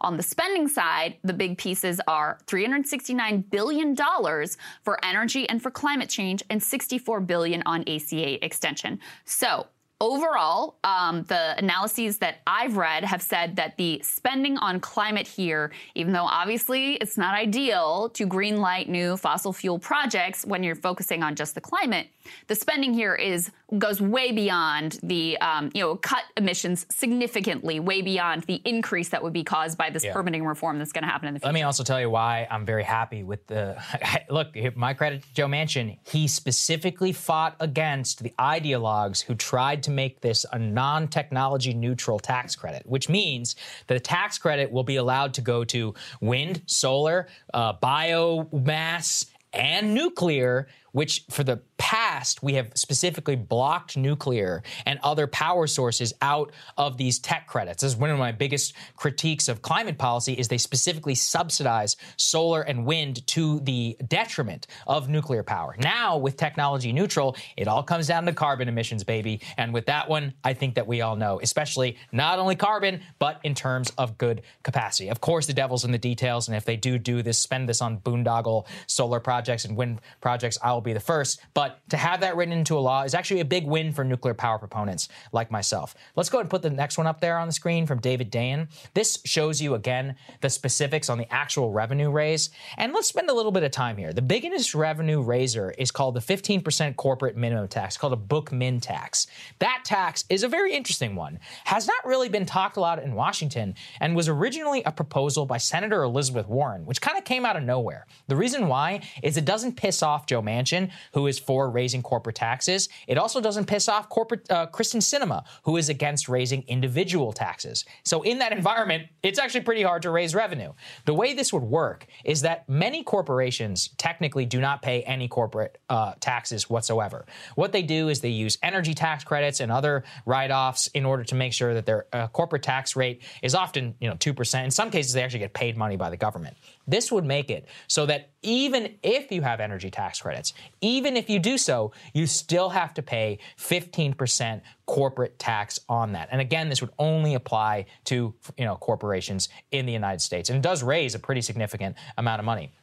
The other way that it's quote unquote raising revenue, it's not really, though, because it's more about savings. Prescription drug pricing reform, IRS tax enforcement, something I'm massively in favor of. As we've talked about here before, you are 3 times more likely to get audited as a person who makes less than $25,000 than you are if you are a billionaire. Don't tell me how that makes any sense. The current IRS mechanism is to go after poor people, steal their money, and because it's so complicated to go after the super rich, they don't do anything. It's always been total and complete bullshit. And as long as they don't use this money to go after people's Venmo transactions, I'll be in favor of it. The carried interest loophole also is just outrageous. I'm actually very suspect that it will only raise $14 billion, so I have some questions on the details. On the investment side, as I said, listen, I mean, as long as it's technology neutral, I really don't care. I think you should throw even more money at these things. And the Affordable Care Act extension credits as well. I mean, we're talking here about old people mostly. It's seniors who would have been hit with a massive increase in their... and it was going to happen right October, before the election, too. I mean, it was a moral catastrophe. Yeah. It was also an looming electoral catastrophe for the Democrats. So shows you they at least have 3 brain cells to rub together to figure out that this was a bad idea moving forward. Now, the carried interest loophole, this is something I believe Trump claimed he was going to close it. I mean, this he spoke out against it. Benefits just private equity ghoul, total giveaway in the tax code for a very small subset of very wealthy Americans. However, it does call into question whether Kyrsten Sinema is going to sign on to this. And again, this has got to go through reconciliation. You have to get every single Democrat on board in order to accomplish this. She has said in the past that she does not want to close the carried interest loophole. So we'll see. And, you know, since it is a small amount of the revenue, was that the thing that they toss aside to say, oh, we're negotiating and whatever? Very possible that the private equity ghouls ultimately keep their little goodie bag. Let me tell you, Crystal, I don't think Sinema is the biggest obstacle to this. It is going to be Josh Gottheimer and Bob Menendez, who have already come out. SALT caucus. And guess, everybody, what they're so pissed off about. The SALT tax. So basically, as we've laid out before, state and local deductions. It used to be that you could deduct all of the taxes that you paid in state and local taxes from your federal income tax burden. Now, under the Trump administration, you were not able to do so. So they put a cap on it, basically at $10,000. Now, removing the cap, which is what New Jersey and California and other high income tax states want, would effectively be a massive boon only to millionaires and billionaires in the United States. 90% of the benefit of lifting the SALT cap goes to people who make over $1 million per year. So it's kind of a hilarious thing that they are going to the mat right now to try and include the SALT cap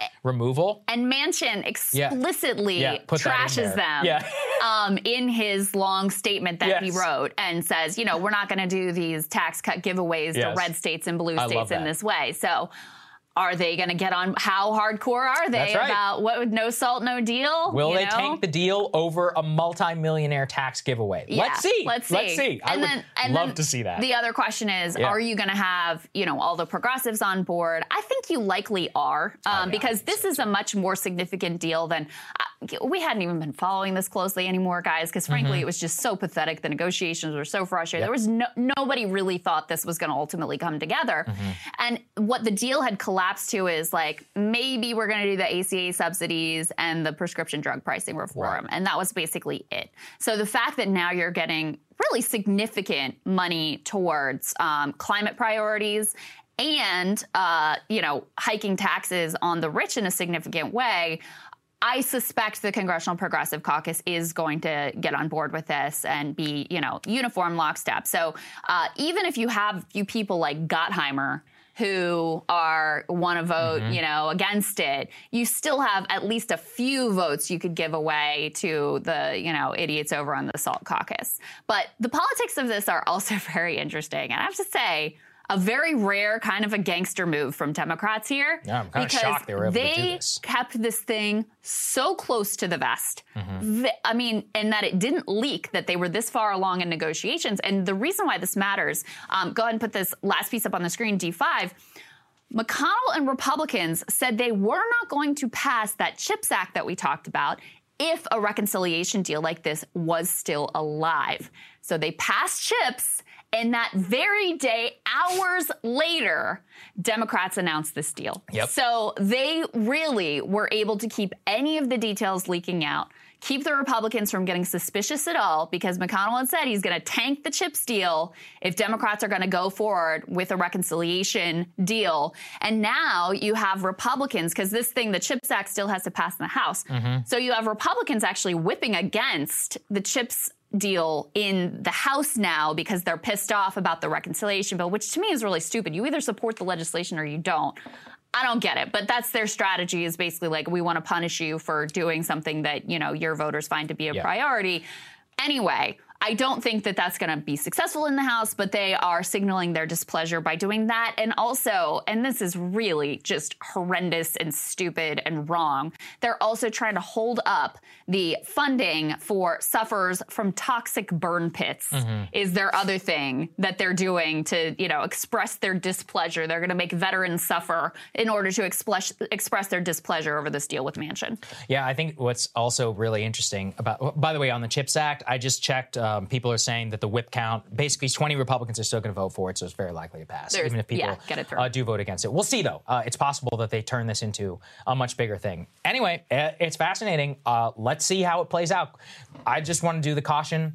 We're still a long way away from this thing becoming law. So in terms of what the next steps are, number one, this still has to go through the parliamentarian. They have to decide every single one on whether it's revenue neutral or not, as in if it balances out, because otherwise it doesn't comport with the rules of reconciliation. Number two, the two parties have to go back and forth in like a quasi-legal argument over every single piece of the bill. That takes a long time. Then we have to do. Is that what they call the bird bath? Yeah, it's called bird bath. Yeah, I know. Welcome to Washington. What a town. Then we also have to do vote-a-rama, which means that during a reconciliation process, Republicans and Democrats get hours and hours on the floor time, and they try to add thousands of amendments to the bill, and they give speeches, and it can take days and days and days. So we don't know when that process is going to start. And as we said, the damn bill's still not out. As in, devil's always in the details. It's in the text. There are still many things that could be thrown at this, and it's still... I personally think maybe 70% chance that it becomes law. So that's actually not that high if you consider. Yeah. If you consider there are still many ways they could screw this up. Just have no doubt about it. Or that Manchin could suddenly once again be like, oh no, and now I don't like this part of it that you wrote into it. Or Kirsten Sinema could be, play the spoiler this time. Who knows? Josh Gottheimer. There's still a lot of obstacles to cross here, but because this came from Manchin explicitly and wasn't like, Biden and Schumer bringing something to Manchin and say, hey, do you like it? And what do you think? That it came directly from Manchin, I think, is giving people a little bit more confidence that it may actually come to pass. And, on the theme of like Democrats actually doing a few things here, shockingly, the House Dems are also preparing to pass a stock ban. Yeah. That includes members. They can't hold or trade stock, which is quite that's awesome. Members, their spouses, and top aides. So something lit a fire under their ass. Again, listen, is it everything that I want? No. Are they at least doing something and trying to deliver for people in some way and thinking strategically about the future of the country? Yeah, they're actually dipping their toe in those waters, and it's pretty shocking to behold. Yeah, I don't disagree. Like I said, a massive victory to get technology neutral and to not, try and close down anything on gas in the middle of a gas crisis. I think I'm amazed that they actually were able to get this. Okay. Fun block. We've been waiting for this one. Let's go ahead and put this on the screen. Samantha Bee. The television host Samantha Bee revealed on Monday that her series Full Frontal with Samantha Bee will not move forward with the TBS network. Now, just for context, Full Frontal with Samantha Bee was consistently the lowest rated, again, lowest of all of the late night shows. I'm amazed that anybody still watches late night, personally. And, Crystal, you had a lot to say on this. I'll just say my piece. Yeah. I was always very sad on what happened with Full Frontal with Samantha Bee, because I actually thought she was really funny when she was on with Jon Stewart. Yeah. She was she was a comedian. She would often poke. Yeah, she was clearly like a liberal and a Democrat, but I thought that she was biting and sarcastic in a hilarious way. But she became a complete partisan, almost like a crude Sheryl Sandberg lean-in feminist, which is like the worst of all comedy and feminism that was put together. It showed always in the ratings, and I'm not going to miss the show whatsoever. I think it was always terrible to the extent that she ever made headlines. It was like by calling Ivanka Trump, if you recall, the C word. I was like, what do we say for that one? By calling, and I was like, wow, so edgy, on television. And basically since that time, she hasn't really made news she did falsely accuse somebody who had cancer of being a neo-Nazi. But again, that was like 2017. So I've always viewed her decline as actually deeply sad, because I thought she actually used to be funny. Her husband also was hilariously funny. Yeah. So anyway, no tears shed for Samantha Bee. I thought about doing a monologue on this because I was thinking about her show launched in 2016. The expectation was you're going to have Hillary Clinton as president. And, it came at the time of this very girl boss, lean in feminism moment. And then it lands and it's kind of, I think it had maybe some early success, although I'm not even really sure about that. Certainly enough for them to keep her around for 7 years. But that moment in feminism has really sort of passed. So I was going to do a whole thing on that. But then honestly, I went and I watched some of the show and I was like, the truth is it's just not a good show. Yeah, it's just bad. There's just nothing more to say about it than it's not funny. It's genuinely anti-funny. It's very preachy. Ugh. It's that thing of trying to be the kind of most aggressive MSNBC commentator, but then throw in a like snarky aside every once in a while and call it comedy. It's just not a good show. So I ultimately was like, I don't really want to write a whole monologue about this because I don't think there's anything really deeper to say than it wasn't funny and people didn't want to watch it. That's the bottom line. I mean, it was, and I think this is the case we've been talking about, like Keith Olbermann, you know, a lot of late night decline, the cable news decline, et cetera. It's really just as simple as it's really predictable. You all are saying the same thing about the same topics. We know exactly where you're going to go and what your take on it is going to be.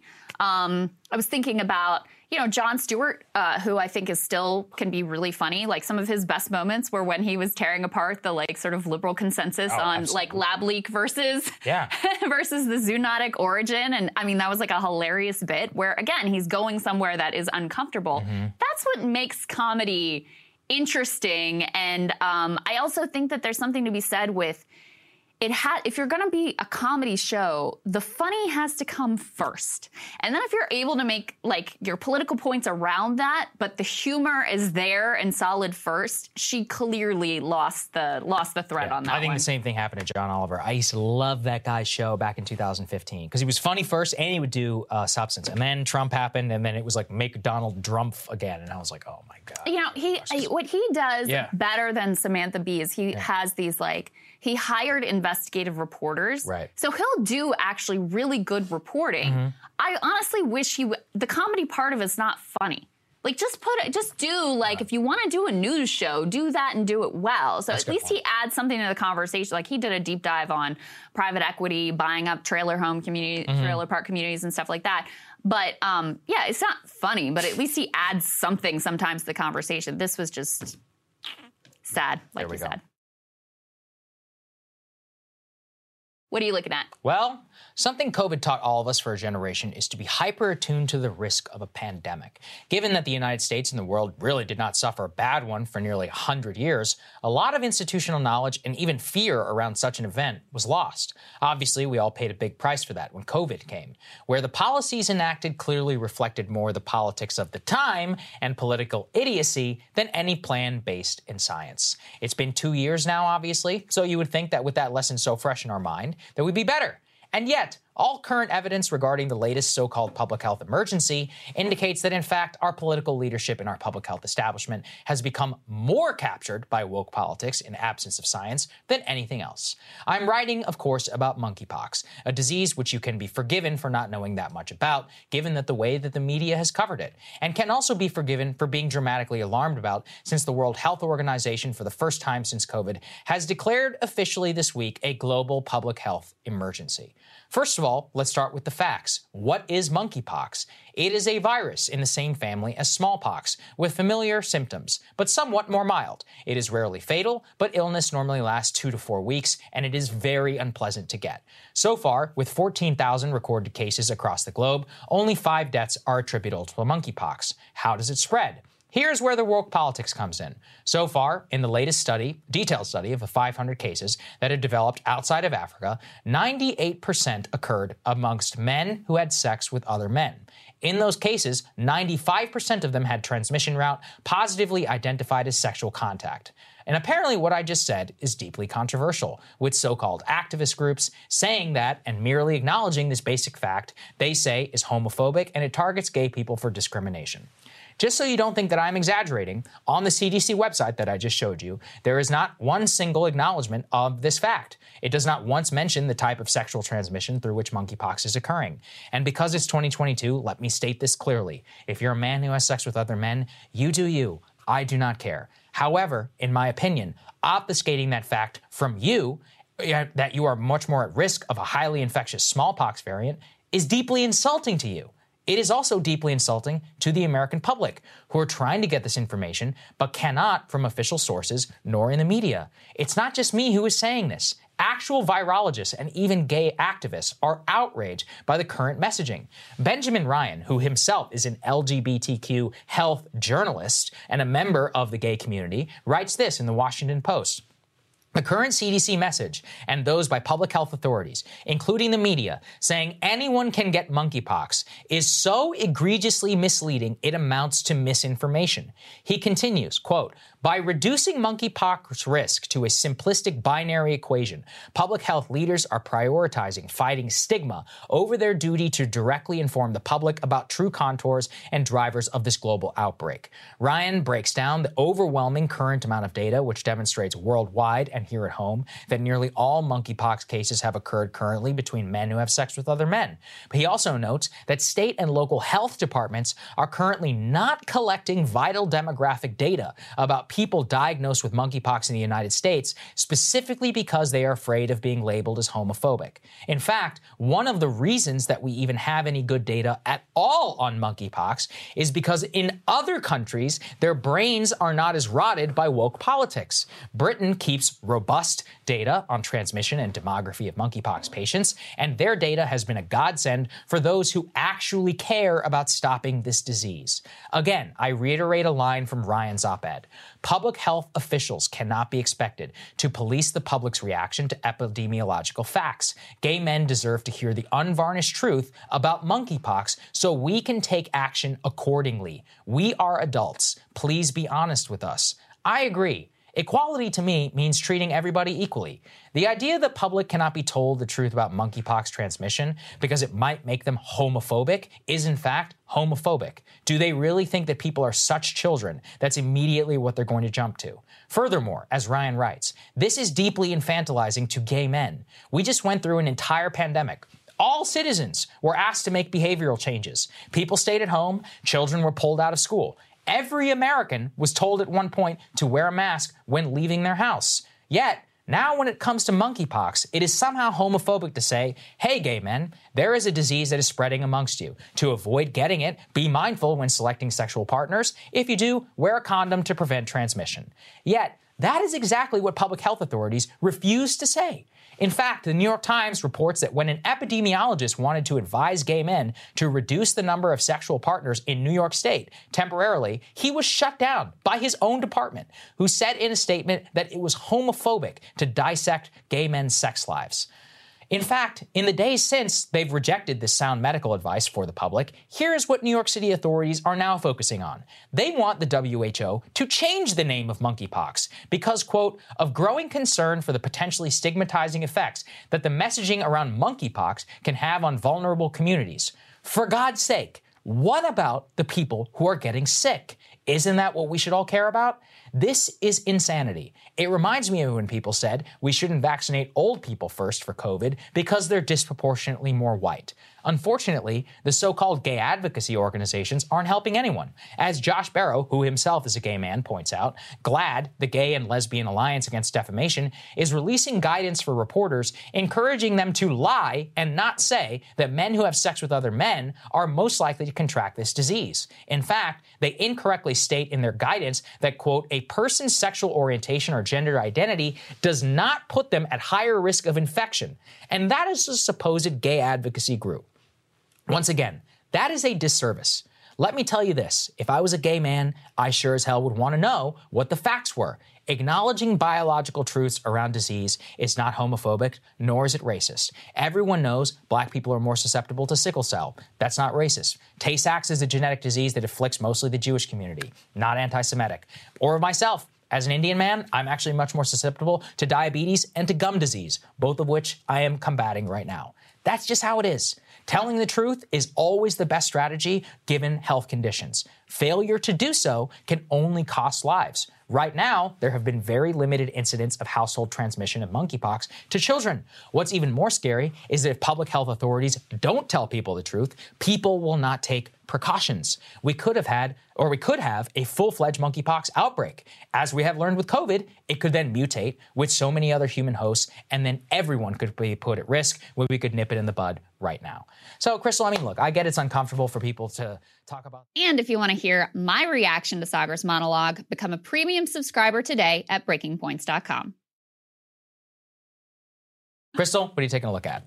Well, guys, after being fired from CNN for shamelessly advising his brother, the governor of New York, and lying about it, Chris Cuomo has reemerged. In an interview with News Nation, he professed his high integrity and refused to admit that he did a single thing wrong. He claimed CNN knew exactly the extent of his role advising his powerful brother as he faced multiple scandals. That claim actually could be true. And he professed a newfound commitment to independent media, bashing the duopoly and posturing as a rogue truth teller. Okay. Folks, there is a lot to unpack here. First of all, let's listen to Mr. Cuomo spin, gaslight, and deflect on the scandal that led to his firing.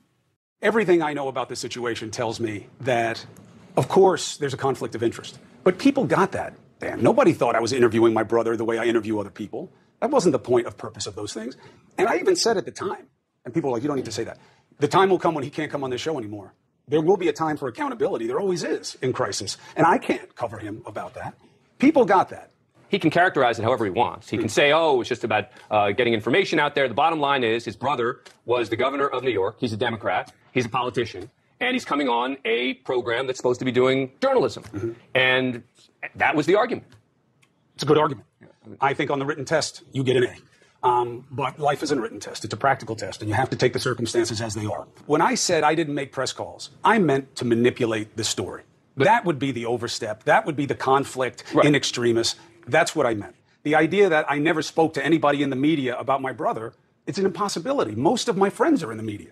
You know, but you were calling, but there were specific conversations. I mean, you know, and I'm reading here, you know, Melissa DeRosa, rumor going around from Politico, 1 to 2 more people coming out tomorrow. Can you check your sources? You write back on it. No one has heard that yet. And then you say, I called a fellow journalist who works with Ronan a lot. I didn't want to contact Ronan directly. I know him. He's been good to me. He's been on my show, but I didn't want to. I didn't want to push up on him like that. It's not right. I mean, you were obviously doing recon to find out what was out there. I'm not saying to influence, but to find out. Look, I'm telling you what my intent was. The truth is in the language. I could have contacted Ronan. I could have contacted anybody who was working in the media. I got a lot of relationships. And I probably could have justified it by just saying, I just want to make sure that you're straight on the facts. I don't want to influence you. I never did that. And I think it's a distinction with a difference, and it's something that we'll figure out in litigation. Chasing down leads on the women who were speaking out, repeatedly advising his brother's team, working his sources to find out what was dropping and when, only covering his brother when times were good, lying to his audience about pretty much all of it. Cuomo still believes all of this is totally above board and sound journalistically, even as he really can't directly defend it. I mean, it's an amazing moment when he tells his interviewer there, and close friend, by the way, Dan Abrams, that if you are choosing the correct answer on the written exam of journalistic ethics, then yeah, his handling was inappropriate. But that, quote, life isn't a written test, it's a practical test. This is shamelessly meaningless spin and total bullshit. Look, I could say a lot more about this. He claims the media treated him unfairly, somehow applying what he describes as a purity test, when in fact, the media looked the other way and even celebrated a lot of his conduct until his lies and ethical failings just became completely undeniable. But the bottom line of this whole section of the interview is that he thinks he acted impeccably, that it was a perfect phone call, so to speak. And in fact, that if anything, his failing was in being too selfless, caring too much about his family and the good of the American people over his own career interests. And that's what led to his downfall. That's what he really thinks. And it's kind of unbelievable. And the truly amazing thing is I actually think he believes this. A stunning feat of self-delusion, narcissism, and personal victimhood from the rich scion of one of the most connected families in all of America. Yeah, we feel real bad for you, buddy. But the part of the interview that I find even more amusing is his cope on landing at the well-funded but low-rated News Nation. Some context here. So News Nation is owned by Nexstar. They also actually now own Sagar and Mai's former employer over the Hill. News Nation is an attempt to fill the centrist role CNN used to fill before CNN became resistance lib bait, and has collected a catalog of cast-off news anchors from the big 3 cable networks. Cuomo will be joining his former CNN colleague Ashley Banfield, former Fox News host Leland Vittert, former ABC News host Adrian Bankert. And so far, this venture has gone exactly as well as you would expect. Obscurity and very low ratings. The Daily Beast reports News Nation typically generates about 10,000 viewers in the key demo. He'd be better off on CNN+. A look at their YouTube channel shows you just how much demand there is for their brand of bloodless, elite-friendly content. Their big bombshell interview here with their new huge get, Chris Cuomo, has so far generated about 6,000 views on YouTube. That's admittedly better than most of their content, which notches views in the hundreds rather than the thousands. Some of their videos do not even crack 100 views. Meanwhile, they've apparently shelled out massive cash for a fancy studio and mediocre but expensive talent. This channel will last as long as its funders are willing to lose millions and no longer. So Cuomo professes to be thrilled at the chance to, quote, build something special at News Nation, claiming he is done with the big game of media. Let's take a listen. I want to help. I want to find a way to help people. I'm going to come to News Nation, and I want to build something special here. Work with Dan, work with the team here. They've got great people who are really hungry to make a difference in ways that I think matter. I had decided that I can't go back to what people see as the big game. I don't think I can make a difference there. I think we need insurgent media. I think we need outlets that aren't fringe and just trying to fill their pockets. Don't listen to anybody else. Only listen to me. Don't trust that when you hear it. I'm going to do the job. I'm going to go where the news is. And I'm going to try very hard to be fair. And I want to do it here. I want to make a difference. And I'm really hoping that it makes a difference for you. And I thank News Nation very much for the opportunity.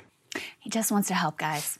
Now, it's hilarious to imagine Chris Cuomo could ever be truly independent. His entire existence is shaped by being a Cuomo and serving the power interests of his family. That's who he is. His brother might not be governor right at the moment, but he is already planning his political comeback as well. The Cuomos are one of the most elite connected families in all of New York and really the country. Do you really think he's going to buck the system, which is the only reason he ever ended up with any relevance and status to start with? Of course not. After all, none of us would ever have heard of Chris Cuomo if his last name was not Cuomo. He likely knows he can't hack it independent. He launched a podcast of his own recently, so he knows exactly how well all of that is going for him. And he's obviously been tossed from the heights of cable news. So a doomed but moneyed venture like News Nation really is only option here. And while he wants to put a triumphant spin on it, his comments earlier in the interview give away the fact that he is still a man of, by, and for the mainstream press. Transparent is different than honest. I am not indicting the media. That is done gratuitously and for personal gain. It's the fringes I worry about, not the mainstream media. We have the best media I've ever been around in the world. The resources, the men and women, the resolve, they are honest. Now, is everybody honest? No. Any place you find a system, you're going to find a range of personal accountability and aptitude in whatever the business is. So that's not a fair basis. Our media is good. It is strong. There are problems. The problems are getting worse. But that's the public doesn't trust it? But look, the public doesn't trust anything. And that has often been true in this country. It is more true now. But I think you have to look at it holistically. Everybody has to want to have some responsibility if you're going to point at anybody else. And I do not blame the media for where we are today. So even after they turfed him and broke his heart, he scarcely has a word of criticism for the media. And to show you just how much he's broken with his previous ways at CNN, his very first podcast offered a completely conventional and DC elite-approved view of the Ukraine war, including an interview with Sean Penn. None of these people, not Cuomo, not the now canceled Sam B, or Keith Olbermann, who's launching a new podcast, or the many low-rated so-called stars of cable news, can understand why no one trusts them. Why outside of the rigged cable news ecosystem, they cannot get any traction. Why even within that ecosystem, their ratings just continue to slip lower and lower and lower. It's really pretty simple. They're boring. Everything they say has been forged and vetted by elite consensus designed to hide certain key truths. And there's 1,000 other well-connected mediocre climbers who can be plugged into that slot to say exactly the same thing. Throughout this interview, Cuomo keeps talking about how he wants to be back on the air so he can help out. It's hilarious to think that anyone missed anything or the country suffered in even the tiniest, most inconsequential way by his absence from the airwaves. A complete delusion of grandeur that he probably in his heart of hearts doesn't even really believe. The cancellation of his show was as profound a wound to the nation as the instant collapse of CNN+. And seeing as how he's clearly learned absolutely nothing and changed not even a smidge, his return will be just as insignificant. There was a lot in this interview, and it was kind of... And if you want to hear my reaction to Crystal's monologue, become a premium subscriber today at BreakingPoints.com. Breaking Point's partner, founder of Status Quo, Jordan Sheridan, is just back from a lengthy road trip where he did what so few reporters actually do and went to talk to the American people about what is going on in their lives and came back with some completely astonishing material. Jordan, it's great to see you. Good to see you. Hey, thanks for having me.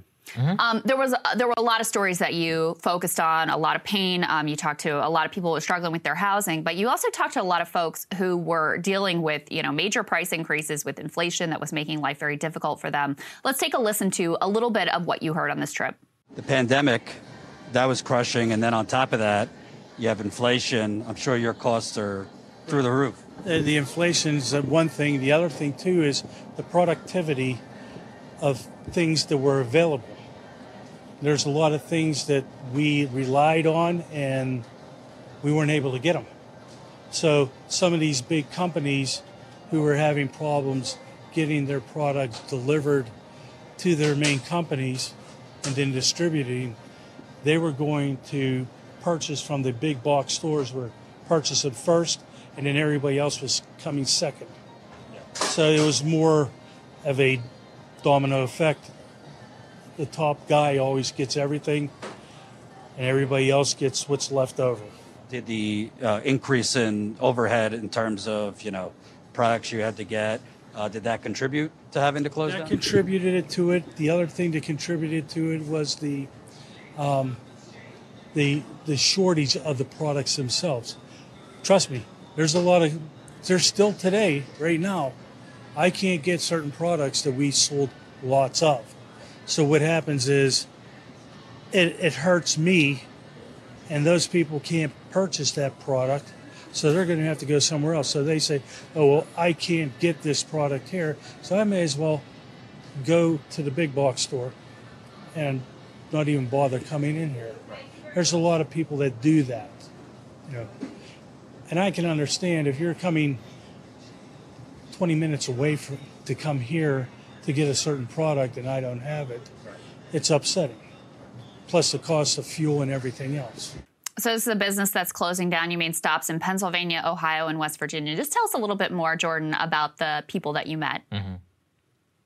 Yeah, borrowing from your technical recession discussion, most people have been in a recession for at least a year or two that I spoke with. That gentleman, third generation Italian food market, open for 90 years, now is closing down in Pittsburgh.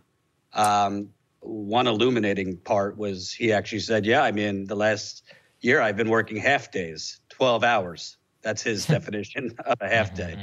But from the supply chain shortage he was talking about, I spoke with, parents who are just looking around their home for change to fill the gas tank. Other folks that, are rationing medicine now for their mental health, are trying to wean themselves off.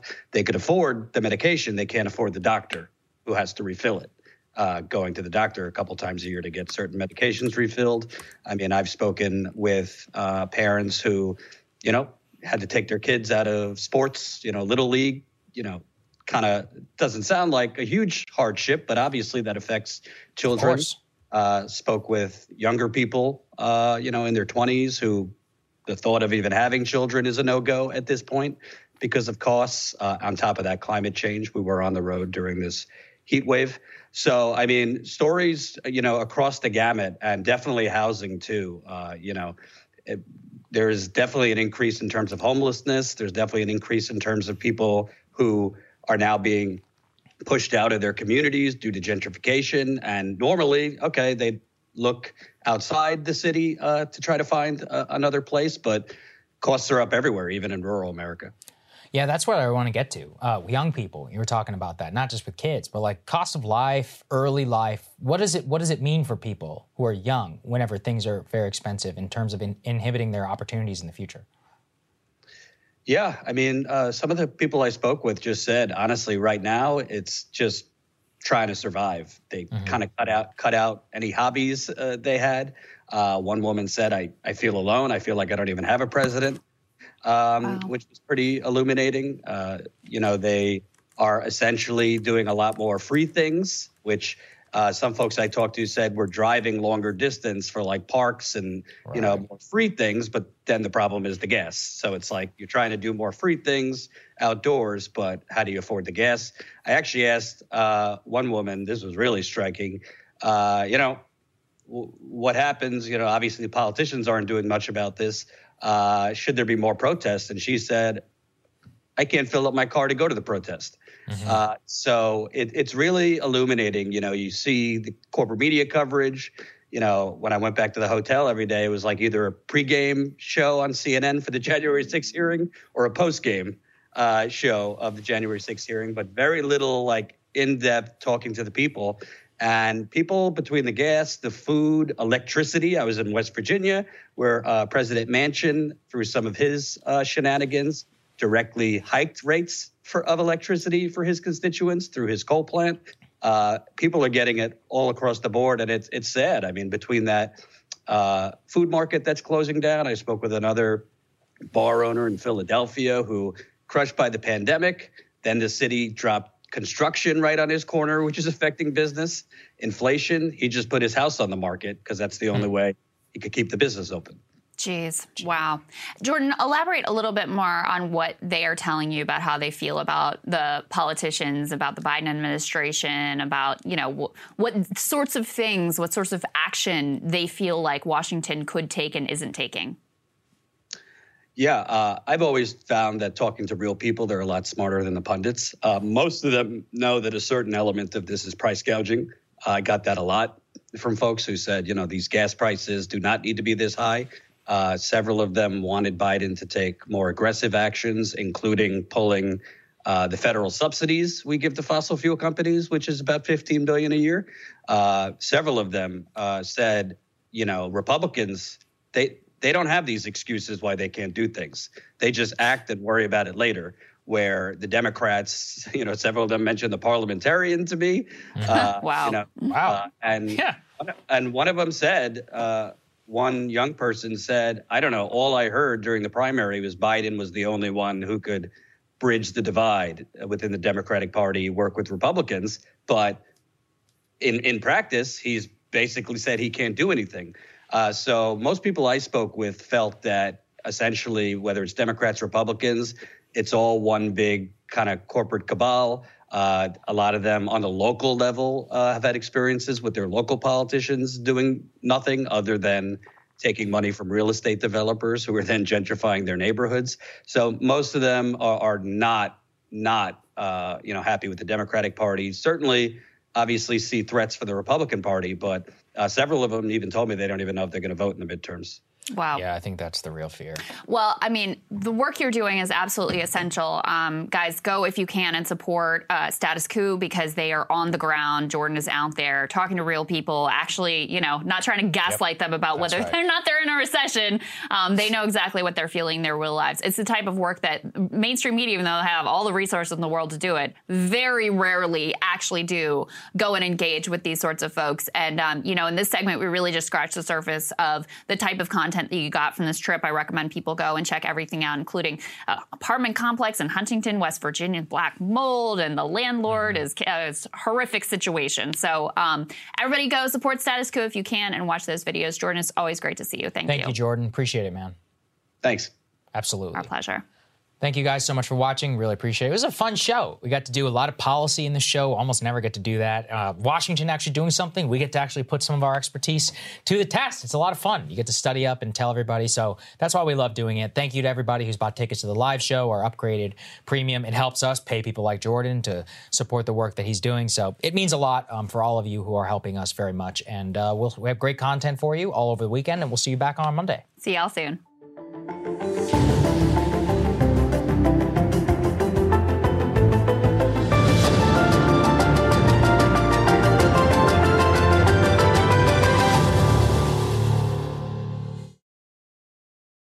Become a part of the fast-growing health and wellness industry with an education from Trinity School of Natural Health. Trinity graduates can empower their communities through natural health principles and techniques, whether they go into practice to guide others toward their wellness goals or open a store to sell their favorite health products.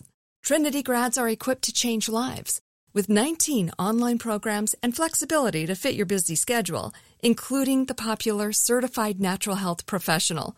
You can get the training that helps you turn your passion into a career.